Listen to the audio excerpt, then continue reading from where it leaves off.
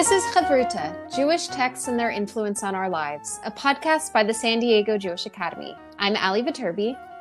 And I'm Rabbi Phil Grobart. And each month, we bring in a guest to teach us their favorite piece of Jewish text. Today's guest is Charlene Seidel. Charlene is Executive Vice President of the Leichtag Foundation, an independent private foundation that honors the legacy of Lee and Tony Leichtag. She's worked in many leadership roles in the San Diego Jewish community and the international Jewish community. She's a frequent speaker and presenter and writer about topics pertaining to philanthropy, Jewish community, friends, and social change. And Charlene and I have known each other almost as long as she's been involved in the Jewish community, something like 18 years. And it's wonderful to have you as our guest. Well, it's so good to be here with two people that, I feel like I do have special connections with you both. I've known you for a long time, Ali, for a while more through your parents, and then kind of hearing about your good work through different connections. And so it's really an honor, and I'm really, really happy to be here. Oh, well, thank you so much. So I wanted to start, if you could just tell us a little bit about your work. It's hard to ask that question since the organization you work for is so multifaceted and doing so many really interesting things. And also you yourself have worked in different areas of the Jewish community for a while, doing all sorts of just interesting and creative things. So just to pick one thing that you're doing, that's kind of hard. I guess that maybe we'd like to hear a little bit about the Hive, just and what the thoughts that went into that, and Coastal Roots Farm. I think that we're interested in that too, and or anything you think that you'd like to tell us about your work right now. Sure. So I work, as you mentioned, for the Leichtag Foundation, which is a private independent foundation. We were founded by Lee and Tony Leichtag, who are no longer here. They died in 2008 and 2010, but they left their entire estate to this foundation. They grew up really in dire poverty, and they made it. They hit it big. They were entrepreneurs. They lacked a lot of formal education, and they had a lot of failures as entrepreneurs before they finally hit it big. And I think, and I'll get back to the failures and the sort of spirit of entrepreneurship, but I think that they never really felt like their resources were theirs. They always sort of felt like it was held in trust by them, but for the community, and especially because they knew what it was like to need. And so we're kind of their agents on earth in a way, like stewarding their legacy, trying to honor these people that really perform this magnificent act of generosity and kindness. And so it's a pretty humbling and sacred duty that we all take very seriously.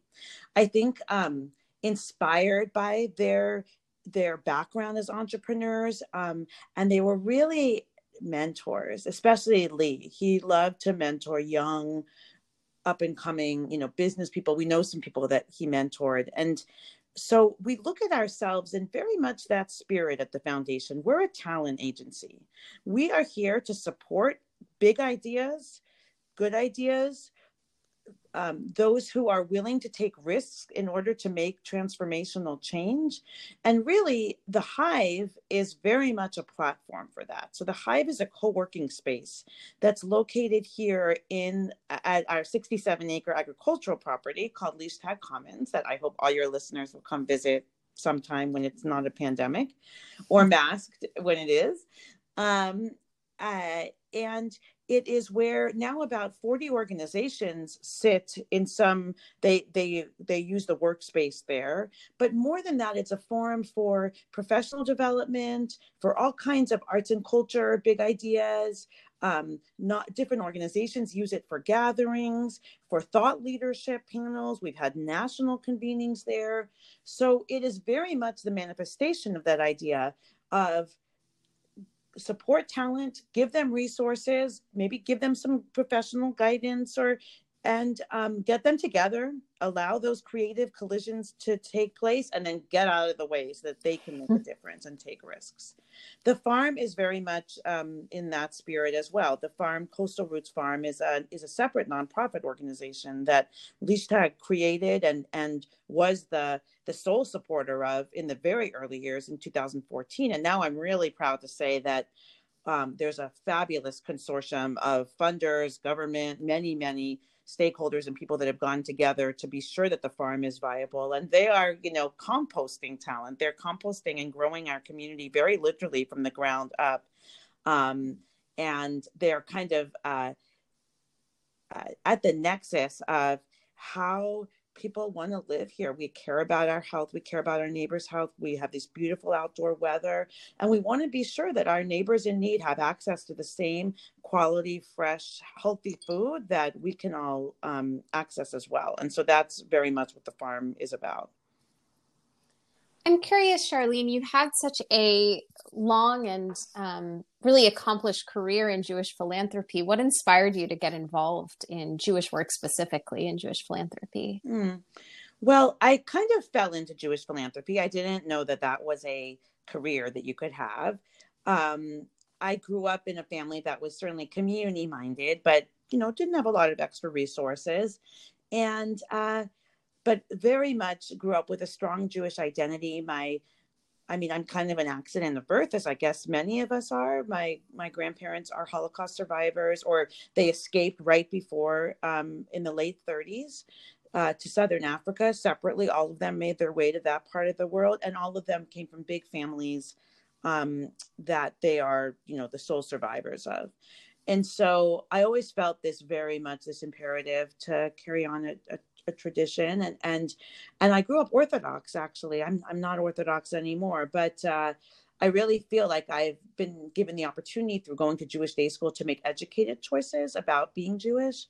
I'm also have a real strong connection to Israel, and a lot of our work, we didn't talk about it, but is in Jerusalem in terms of supporting that same kind of talent. I can talk about that if you want, but I think all that came together, and I was headed to law school to become, a criminal defense attorney. That was my dream. And then I kind of stumbled upon this internship at the Jewish Community Foundation. And I thought, wow, I can work with amazing people. We have such an incredibly generous community in San Diego who really want to make a difference. And I can support them, and I can find community and family in doing that. And I can find organizations that are really also doing good work and become a matchmaker of sorts between the funders and the organizations. And I just fell in love really with the people, and didn't want to get out of those relationships. And so I never made it to law school. And I guess I'm now in this world called Jewish philanthropy. But again, I really think a lot about, it's not really about me. It's really about the people that are the end users of the world that we're trying to envision and change. And I don't have children, but the people that are going to both inherit this planet and this earth, and that the people that have come before us. So it's sort of that dance. I feel like Jewish philanthropy, this gift I've been given in my career, is a dance between honoring the people that come before us and making sure that the next generation have all the choices and more that I did.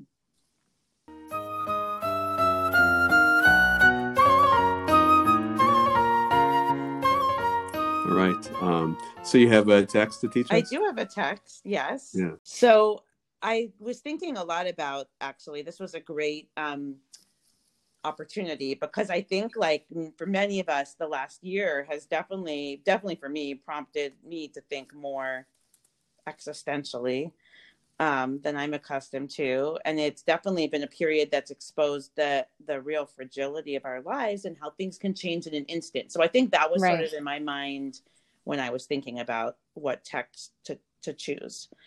And the text that I chose, I'll kind of get back to it. I want to just, but it's one of my favorite Jewish teachings, and it's from the Hasidic master, Rabbi Nachman of Breslov, which I remembered being translated when I was thinking about this as follows, which is that the whole world is a narrow bridge. The most important thing is not to fear at all. The whole world is a narrow bridge. The most important thing is not to fear at all. And you may know that Kati Hebrew tune, Kol Ha'olam Kulo, Gesher Tsar Ma'od. So we're familiar with it. A lot of Jewish summer camp experience here. Very catchy. Yeah.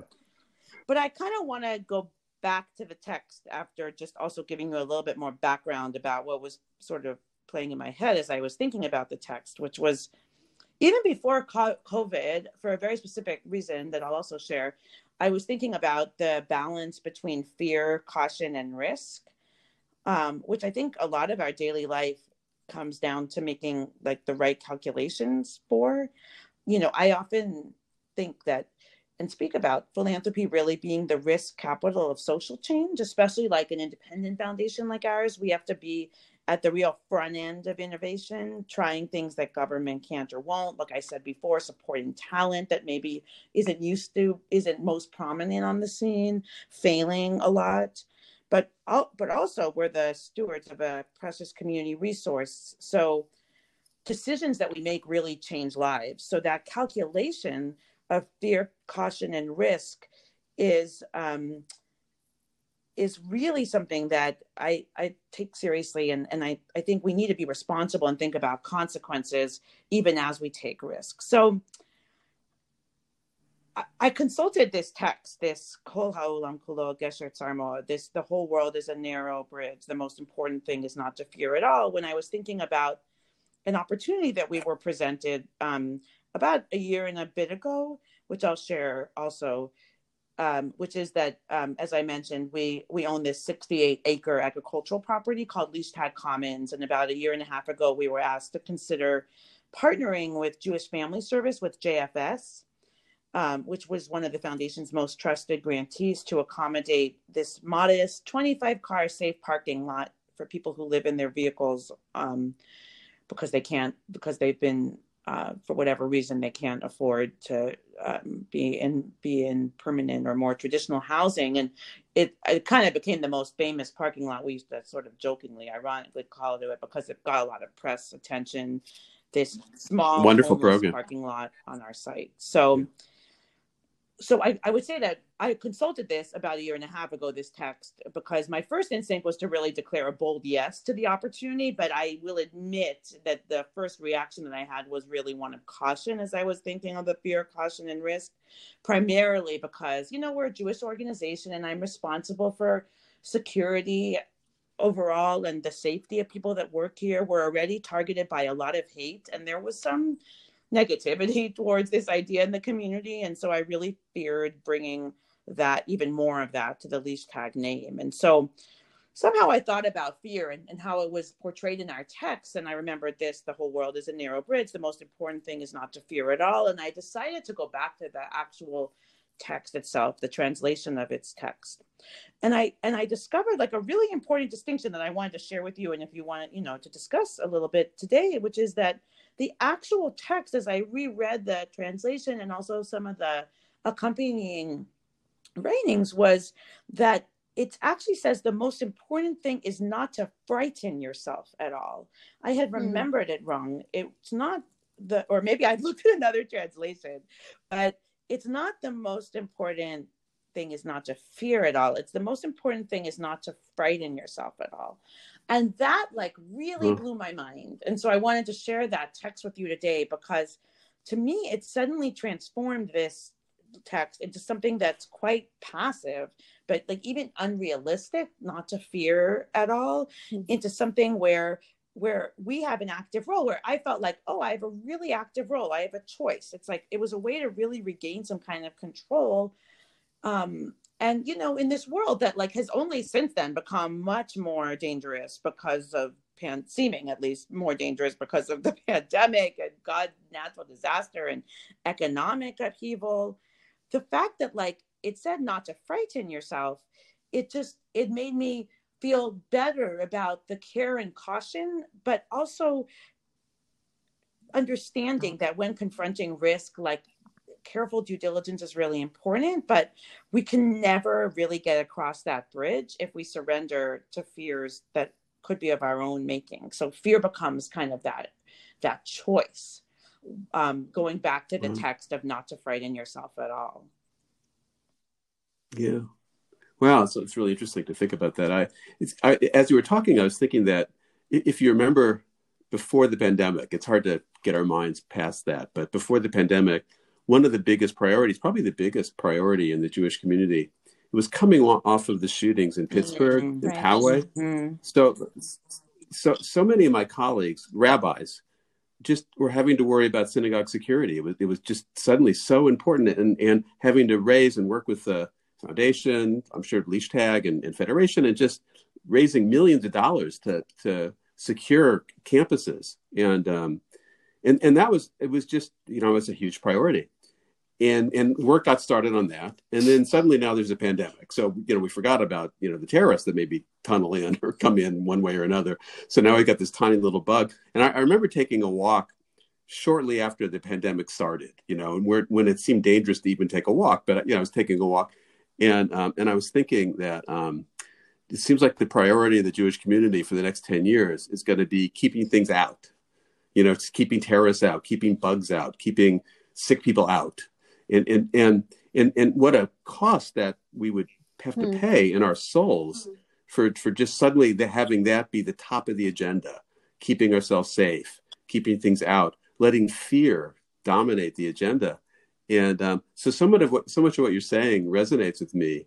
It doesn't give us necessarily any answers, right? Because those are important issues, and we have to keep ourselves healthy and safe. But we have to do it with the sense that we have souls that want to reach out to people and bring people in and have it natural that people could come in and be part of what we're offering. So how do we do that and stay safe? I think it doesn't give us answers, but for me, the answer is that it is like very clear that we need to actively choose against paralysis, right? Like fear really paralyzes us. But whether to frighten ourselves, that's an active choice that we make. And that to me, yeah, it doesn't give us answers, but it's just it shows how to find the answers both within us and I think among community, which again, getting back to why I'm involved in this, like this is my community. It's so much more than a job. It is about, caring for each other in the best ways, in the most not fear-driven ways, but in a way that like we don't frighten ourselves out. That means that caution is really important. I mean, caution is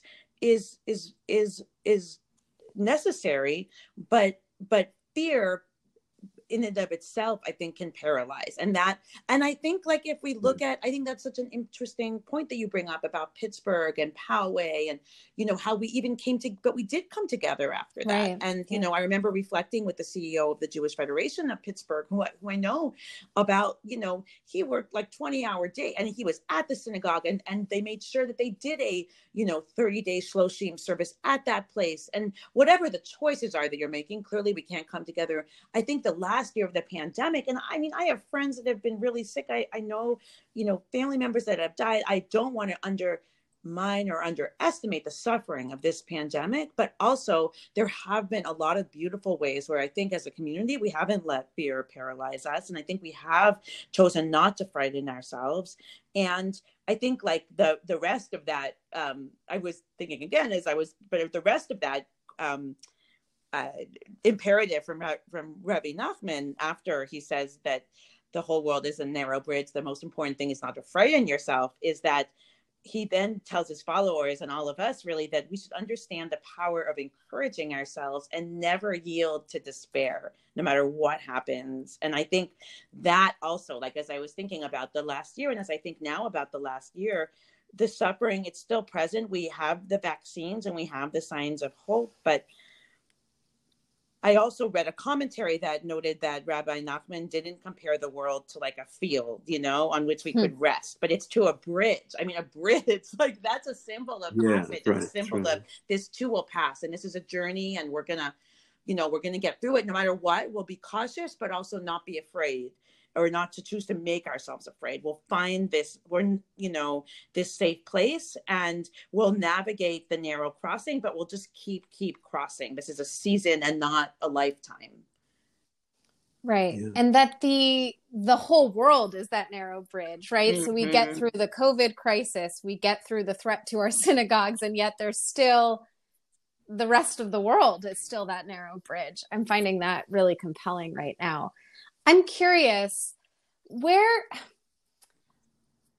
how do you know kind of where to draw that line between caution and fear? I'm hearing what you're saying about fright. There's a difference between fear and frightening yourself, and I'm finding that really compelling. But when you're making decisions on an organizational level that affect so many members of the community, what exactly drives, you don't want people to be so unafraid that they go and they without their masks, right? Because there's this sense of civic duty and responsibility. I'm wondering how, kind of from your perspective as someone that's in charge of this, where do you draw that line? Yeah, I think every calculus is different, right? But I will share with you a few of the ways with, when for that I used when analyzing the safe parking program, because I had mentioned that as sort of an Yeah. example of I was sort of paralyzed. So first, like I just learned more about the program. Like I actually looked at the data, at the results, not the hype, not the fears. I kind of just looked at the program, which was already operating at a couple sites, and just understanding a little bit more about it, that the model, the vetting, the different physical that was helpful, certainly in overcoming some of my security concerns. And then I talked to people that I respect, experts, but not necessarily academic experts, like really frontline practitioners that had years and years of wisdom to draw from, or, and people that had lived experience too. Right. That had maybe lived in their cars. And there's more of them than I expected, that sort of came out, like that I would have never thought that. I mean, had lived in their cars at certain points. And, I looked at, I also really tried to listen to the community feedback, and I tried to see through their fear. There's definitely some hate and I mean, anti-Semitism came out and all that, but definitely trying to listen with some openness and empathy, and then make, and I don't want to, this didn't take, we can't take 2 years to do this. So, I mean, Right. It was within the space of, a week or two doing that. And sometimes you just have moments to do that. But I think like every calculus is different, but some combination of intuition, unpacking, like, well, what is fearing me? What's the worst that can happen? What's the best thing that can happen? What are the consequences that I kind of can think of, and what could be some of the unintended consequence?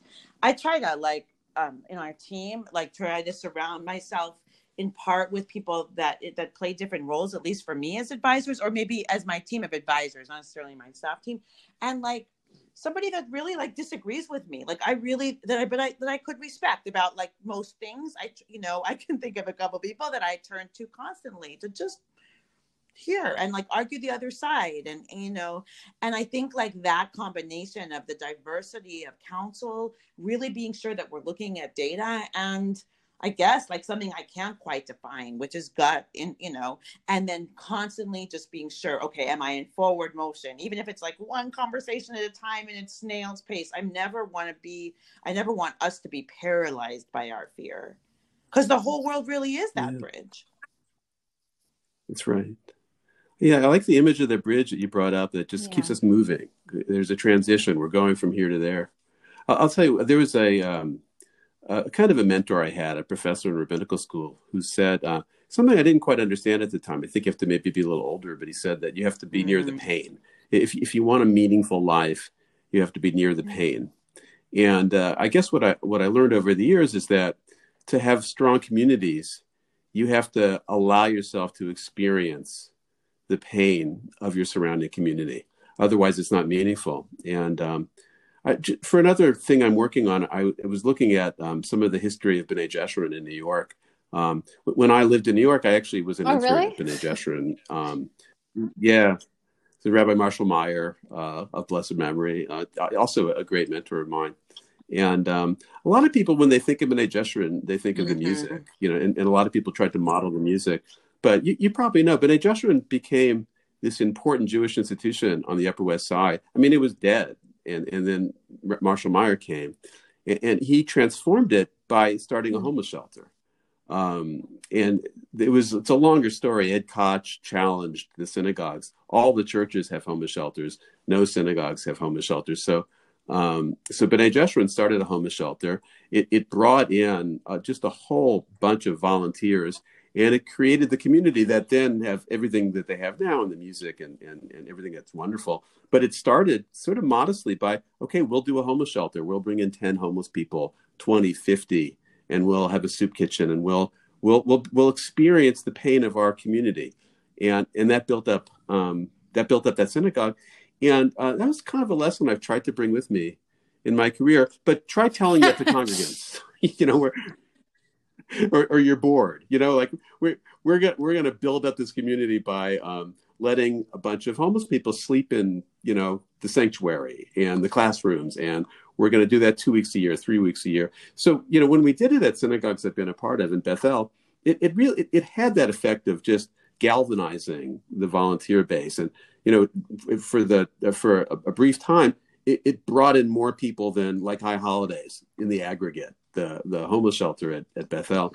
But yeah, we had to play to the risks. I mean, we had to understand that it's the risk in dealing with the fear that actually builds powerful communities. Absolutely. And I think that also touches on, we are on this journey. We are on this bridge, and we're constantly moving, whether or not we know it or not. So keeping something at the status quo, I mean, the best argument for risk is that keeping something at the status quo, it's not really at the status quo, right? We're making an active, it's a bigger risk or choice, no matter what, because we are stepping on this journey.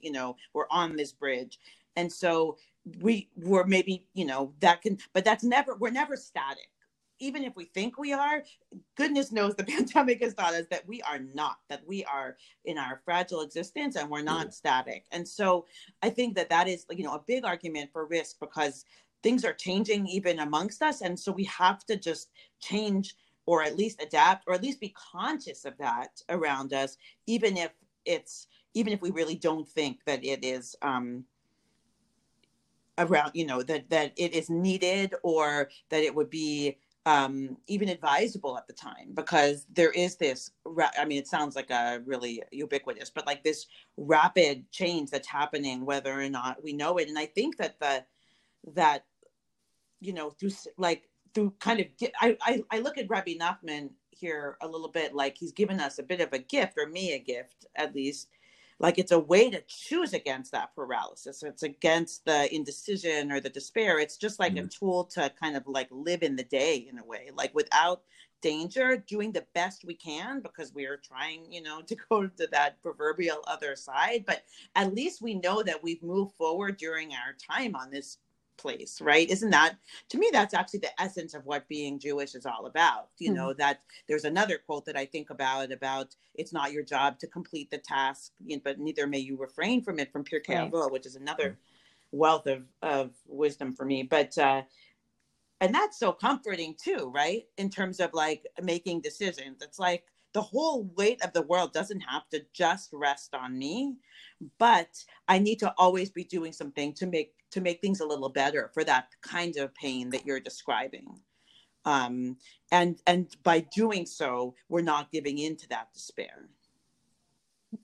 I was thinking just, it really is a good argument, because we have to face fear and we also have to move forward.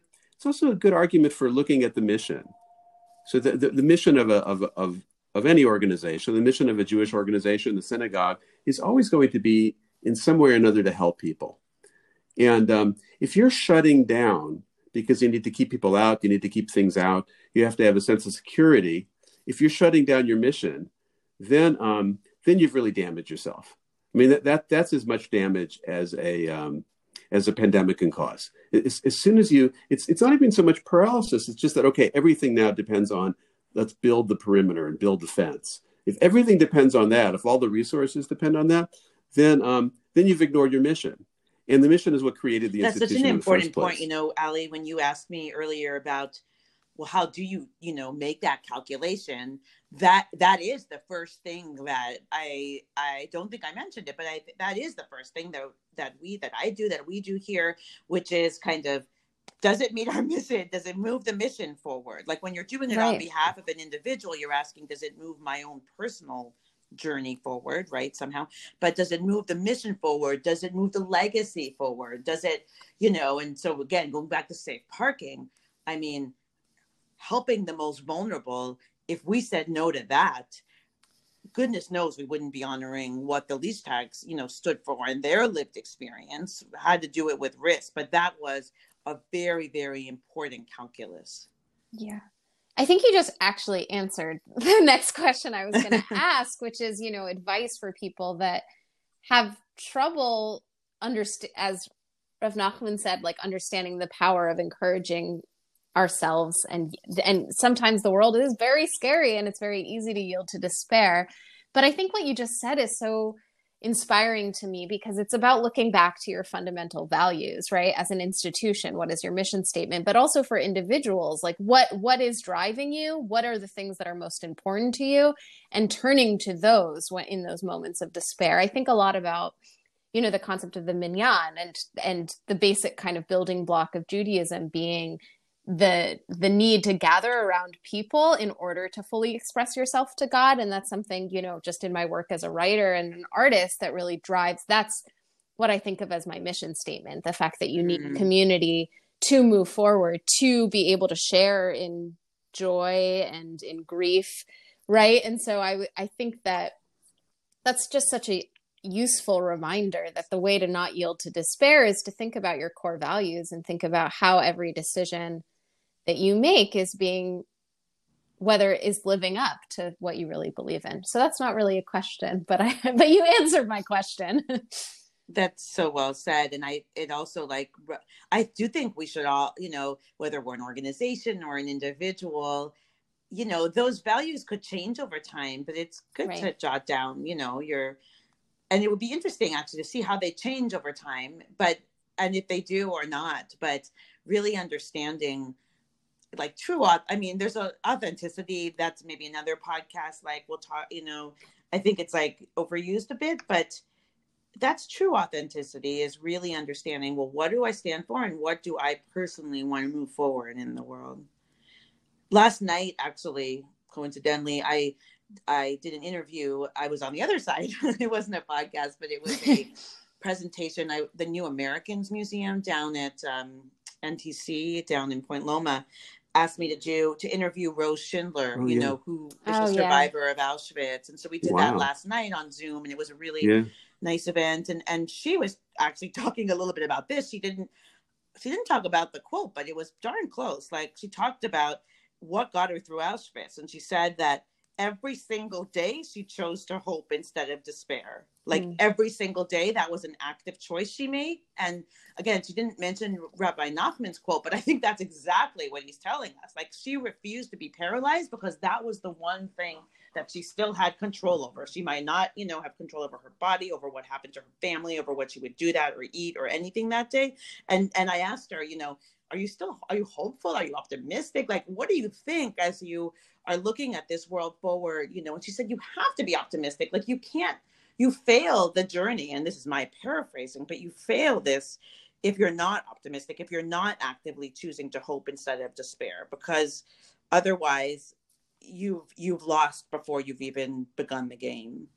I was just going to say, something that frustrates me, I think, about this piece of text is it says the most important thing, and then it frames it in the negative, is to not frighten yourself, right? And so I'm like, okay, well, how do you do that? How do you actually frame that in the positive? What is the most important thing that you can actively do? And I think hope is a really lovely idea for that, right?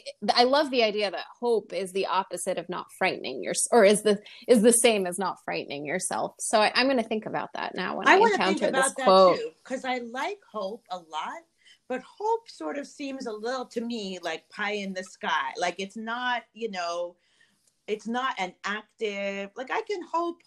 I don't know. I want to think about like, what is it fix? Is it change? Is it like one, act in one way? I don't iterate. I don't know what it is, but I'm going to think about it, the choice of that. But yes, I agree. And it even gets worse in that text, right? Because then he says, and you must never yield to despair, no matter what happens. Right. So that's another negative, which I guess framed in the positive could be to, encourage ourselves and encourage others. I mean, that really does. And she said this last night. She reflected on this, but like even a little crust or something by, somebody else at Auschwitz, a fellow prisoner, could drive her for days and days. It's physically, of course, but also emotionally, that sustenance.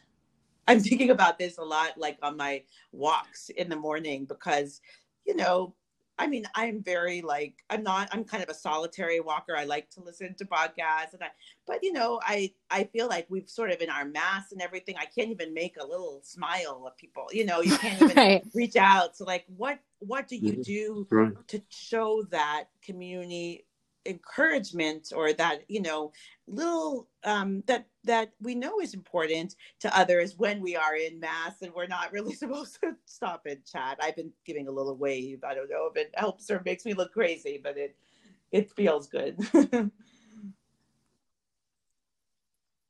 Last night, so Mm-hmm. we're Hag recording this on Sameach. Purim, Chag so happy Sameach. Purim. And yeah. um, but so I'll make a confession. This is kind of a joke, but it's also, like a lot of jokes, it's got some reality in it. I was talking to a group of retired rabbis the other day, and I'm sort of retired too because I'm not at a synagogue anymore. I'm just teaching part time. But so we were all asking each other whether we were going to go on to Purim to just do Purim online because it's only available online. And I said, the reason I retired is because of Purim. Like I can say it now. I mean, was never a huge fan of Purim, just Purim services, and it's just crazy. And there's this also insistence on being funny. Somehow I find like the pressure to be funny, like one of the hardest pressures for a rabbi. But so my answer was no. I'm not. I didn't like it in person. I'm not going to go online now and try to find like a Purim spiel. But I did. Mostly my wife had it on at the dinner table, so we were watching, Yeah. like we often do now, several synagogues, and I have to say it was just incredibly inspiring. It's one of the can you really pull off Purim, where the gathering together, like Ali said, is so important, and like the sweaty dancing, kids running. I mean, how do you reproduce that? And of course you can't, but the places I went to, including Bethel, my former synagogue, it's very creative. A lot of hard work went into it, a lot of soul. And so there was one synagogue that I kind of tuned into for a while. That instead of Haman, the person reading said COVID. Like like COVID is sort of our Haman now, and everybody was booing and just boo COVID. And so I was thinking one thing you can do to let's just say it's not like you said before, Charlene, it's not defeating fear, but you're transcending fear. So humor can play a part in that too. I think that Jews have been good at that. I mean, that maybe is the whole point of Purim, is that we make fun of Haman and we laugh. And otherwise we would give into despair and fear, because really the story is very scary. But we decide it's not going to be scary. Really, we're going to make it funny. Part of our essence, right? Like I got admonished somewhere on social media about making a joke about that lightsaber comment that Marjorie and I think it was maybe even anyway, and I mean, whatever, I don't get into arguments on social media, but I did think to myself, like, come on, this is our survival mechanism. If we can't laugh at it, because by laughing at it also we get rid of our own fear. I mean, that is a way. Right. It's a tool. It's a coping mechanism. It's a way to disrupt fear, to say, no, I'm not going to I'm controlling this now. I'm controlling, whether or not we are or not. It is a very fundamental coping mechanism. Thinking about we were just talking about making about a negative rather than a positive. I also read a very interesting article about Purim last night that was making the argument. It was by Amichai Levy from another New York-based lab shul, and he feels that especially this year in this age of polarization, we shouldn't be booing Haman. We should be like cheering on Esther. Like it shouldn't be about a negative. It should be about supporting like strengths and positive, which I thought was so fascinating and really appealed to me. I'm named after Esther, so I approve of that. Yeah. Right. I see you're not wearing a costume today. Neither am I. But maybe next year. So I have one more question, Charlene, and it's not related to the text. I was going to ask this before, but I am curious. Do you have mentors, role models? Is there one person in particular? Tons of mentors and role models. Really meant a lot to you? One of the amazing things about starting my career so young, I guess, and at the Jewish Community Foundation when I was 19, I started working there, is that I just got to develop relationships with a lot of people who were very kind. And I mean, I've had mentors that have made more of a difference, but I think the diversity of drawing upon, I don't have like a single image, because I think that none of us are very singular, and I myself most of all. And so, some of my best mentors are actually the ones that I was talking about before, who sort of just disagree with me about everything. But I have a few people that I consult with, on decisions, and I feel like, and it's sort of like a personal board of directors. Like sometimes I advise like young people just starting out to have that own personal, like not to rely on a single mentor, and to have a small group of people that they can trust, that are not like within the workspace. It should not be within your workplace. It should be totally separate from that, but that you really feel like you can trust, and that you are realistic about what they can and can't provide. So nobody can provide all the answers, but will they ask? My best mentors ask me questions, questions that get me thinking. And that's been a real gift. Okay. Well, we really appreciate the conversation. Yeah, this is so and taking inspiring. the time. I'm So so thank you very grateful much for the text you chose and how beautifully you were able to articulate the role that it's played in your life. I loved it. And thank you both for inviting me. And thank you for giving me the opportunity to go back to this text. And there were lots of texts that actually came to mind, so that was fun. But this one really resonated. So thank you so much for having me.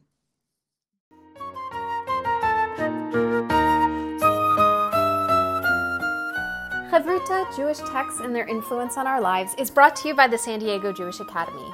You can find us on Apple Podcasts, Spotify, Google Podcasts, or wherever you listen to podcasts, where you can also rate, review us, and subscribe. Our music is composed by former podcast guest Gail Strome. Thank you so much for listening, and we'll talk to you next time.